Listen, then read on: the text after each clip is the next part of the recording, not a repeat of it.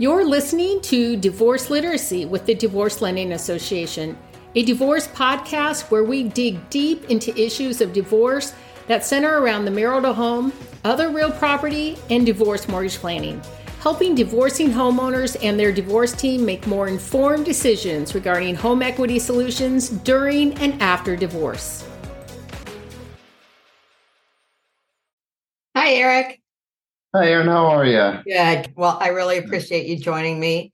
And was just wondering if you could start by telling me a little bit of your background and how you got into this arena. Depends how far you want me to go back, but As far as you want.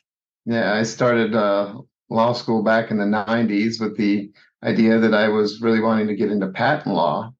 And so did what I could to take those cases, but at the end of the day, the paths just kind of took me elsewhere. Started doing some general practice work with other attorneys, and a lot of general practices, of course, family law. So I kind of fell into it that way.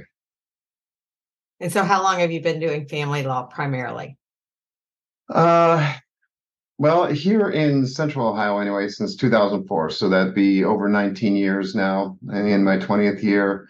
Even before then, I'd say about roughly 50% of some of my past practice dating back into at least to 2000 would be dealing with family law. So quite a long time. Yeah. Quite a long time. Yeah. And is there a special area of family law that you work with, or? Not really. I suppose what I could do is exclude some of those areas, like we don't handle, or I don't handle those cases that are in the quote system, and what would be dependency, neglect, abuse, delinquency, those types of cases. As much as I have enjoyed the few adoption cases I've handled, typically not the type of work that I do, although I've handled the step-parent adoption cases, and those are always a lot of fun. Usually everybody's very happy, very content at the end of the case. Exactly. Right. But otherwise, everything from divorce and dissolutions, post-decree matter, custody, support, kind of everything. Can you tell us the difference between, I think oftentimes the consumer or the average person is confused with the difference between collaborative, amicable, litigated, and dissolution. So, can you just briefly? So with the collaborative approach, as opposed to just straight up dissolution, is a lot more process oriented. The end goal is the same. It's for the parties to come and reach an agreement with regard to how they're going to divide up their assets, how support is going to look like going forward, how they are going to parent their kids together. So either one of those is dissolution or collaborative divorce, which I believe is a misnomer, are both geared toward eventually getting to a dissolution. The difference is that collaborative is a process by which there's a much more formal structure that creates parties' expectations that are much more easily managed throughout the process. You have meetings, you have homework, everybody gets jobs to do along the process, whereas a dissolution can proceed in any number of fashions and usually at the pace of the person who's willing to go work the slowest, if you will. It's often not scheduled. There's very little scheduling involved. The difference also is that, in dissolutions, the use of outside third-party professionals is certainly possible. It's not necessarily something we always do.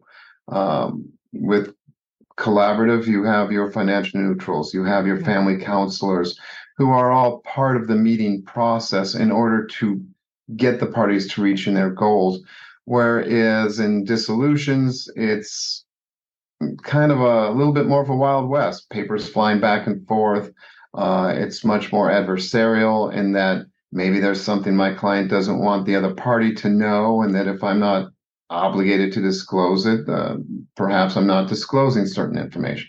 And collaborative is a much more open process. And like you said, more players involved. Right, exactly. Okay. If someone were just considering the process of divorce or dissolution, do you have any advice to them of what to look for or what to avoid or what steps to take first, that type of thing? As a matter of legal advice, I would say get your ducks in a row. So many people come to me and they don't have the first knowledge of what their financial situation is, or where they want to go, or what they want to do. They don't prepare, if you will, for the potential that they're going to be involved in this process for a great number of months or well over a year. So preparing for that is both mentally but also financially is very important. But from a practical standpoint, I would also say prepare to go through it as quickly as you can. For lack of a better way of putting it, do not go into the courts trying to seek justice or vengeance. If you are, those cases are going to be just long. They're going to be expensive, and at the end of the day, no client is ever satisfied with the result that he or she will obtain. Right. Nobody's a winner, really. No, absolutely not. Do you have a memorable case that really sticks with you, either positive or negative, that has impacted you? It kind of goes along with what I said about how long cases can last. And I can think of a few cases, not just one in particular, but they all fall in the same category. And they involve how parents parent their children and how they relate to each other. And I have seen more than my share of cases where children are caught in the middle, where they are used as weapons against, the parties will use them as weapons against each other to air their grievances or to air unsettled grievances, things that they did not address in their, perhaps in their original divorce case, that just remain personally unresolved. And these cases are terrible on children. Quite often, very often, these children end up in therapy. I've had at least one child who did more than threaten suicide or cut, but actually took more active steps to harming himself. And those are the types of cases that really stick with me, because it amazes me how two people who walked down the aisle together, who cared enough about each other to have a child or children and raise them, could so bitterly turn against each other that in the interest of vengeance, they overlook what is really best for their kids. And it's almost like they're blind to the trauma, the injury, the pain they're causing their children or child, it just to get back at somebody else. And that's sad. Right. And part of the reason for that also is that neither one of them takes any blame for themselves. They, even if they recognize the harm that is suffered by the child, they will blame it on the other parent. Right. That's hard. Yeah. Well, that's so true. So if you want to talk about a collaborative case and that would stick out in my mind on the other side, as far as a successful case, I had one a number of years ago where I had a client who was very concerned about the termination of her marriage. She was very unsettled. She couldn't believe this was happening to her. How was she going to move on? How was she going to be financially? What was her post-dissolution, post-divorce picture going to look like? And through use of the collaborative process, as well as her own self-motivated actions of seeking help through certain groups, by the end of the process, she was singing the praises of the process. She was so grateful to have gone through it. She was, well, nobody's necessarily happy about but I know what you mean. Marriage failed, but she was very comfortable with it, and at the end of the day was glad that it happened and that it was over.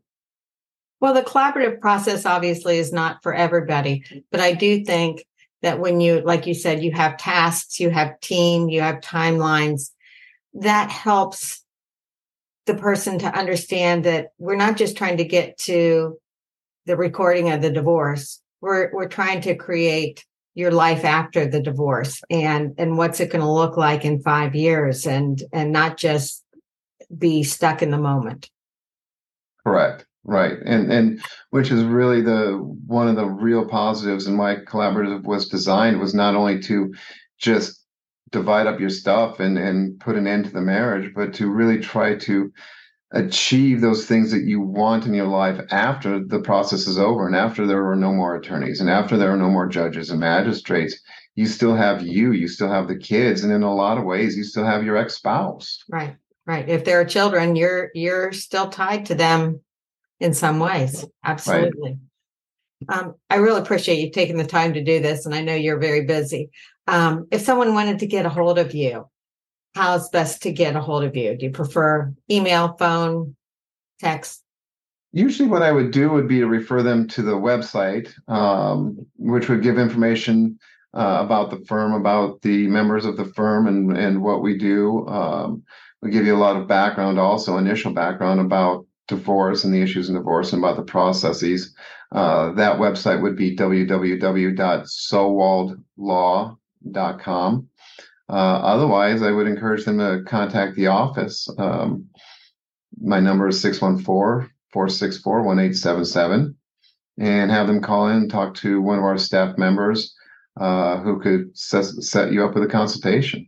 Wonderful. Well, thank you so much, Eric. I really appreciate the time, and have a great afternoon. Thank you. Erin, thank you absolutely so very much. Thank you. Bye. It's been a pleasure. Thanks for listening to Divorce Literacy. Discover more strategies and solutions on divorce mortgage planning at divorcelendingassociation.com.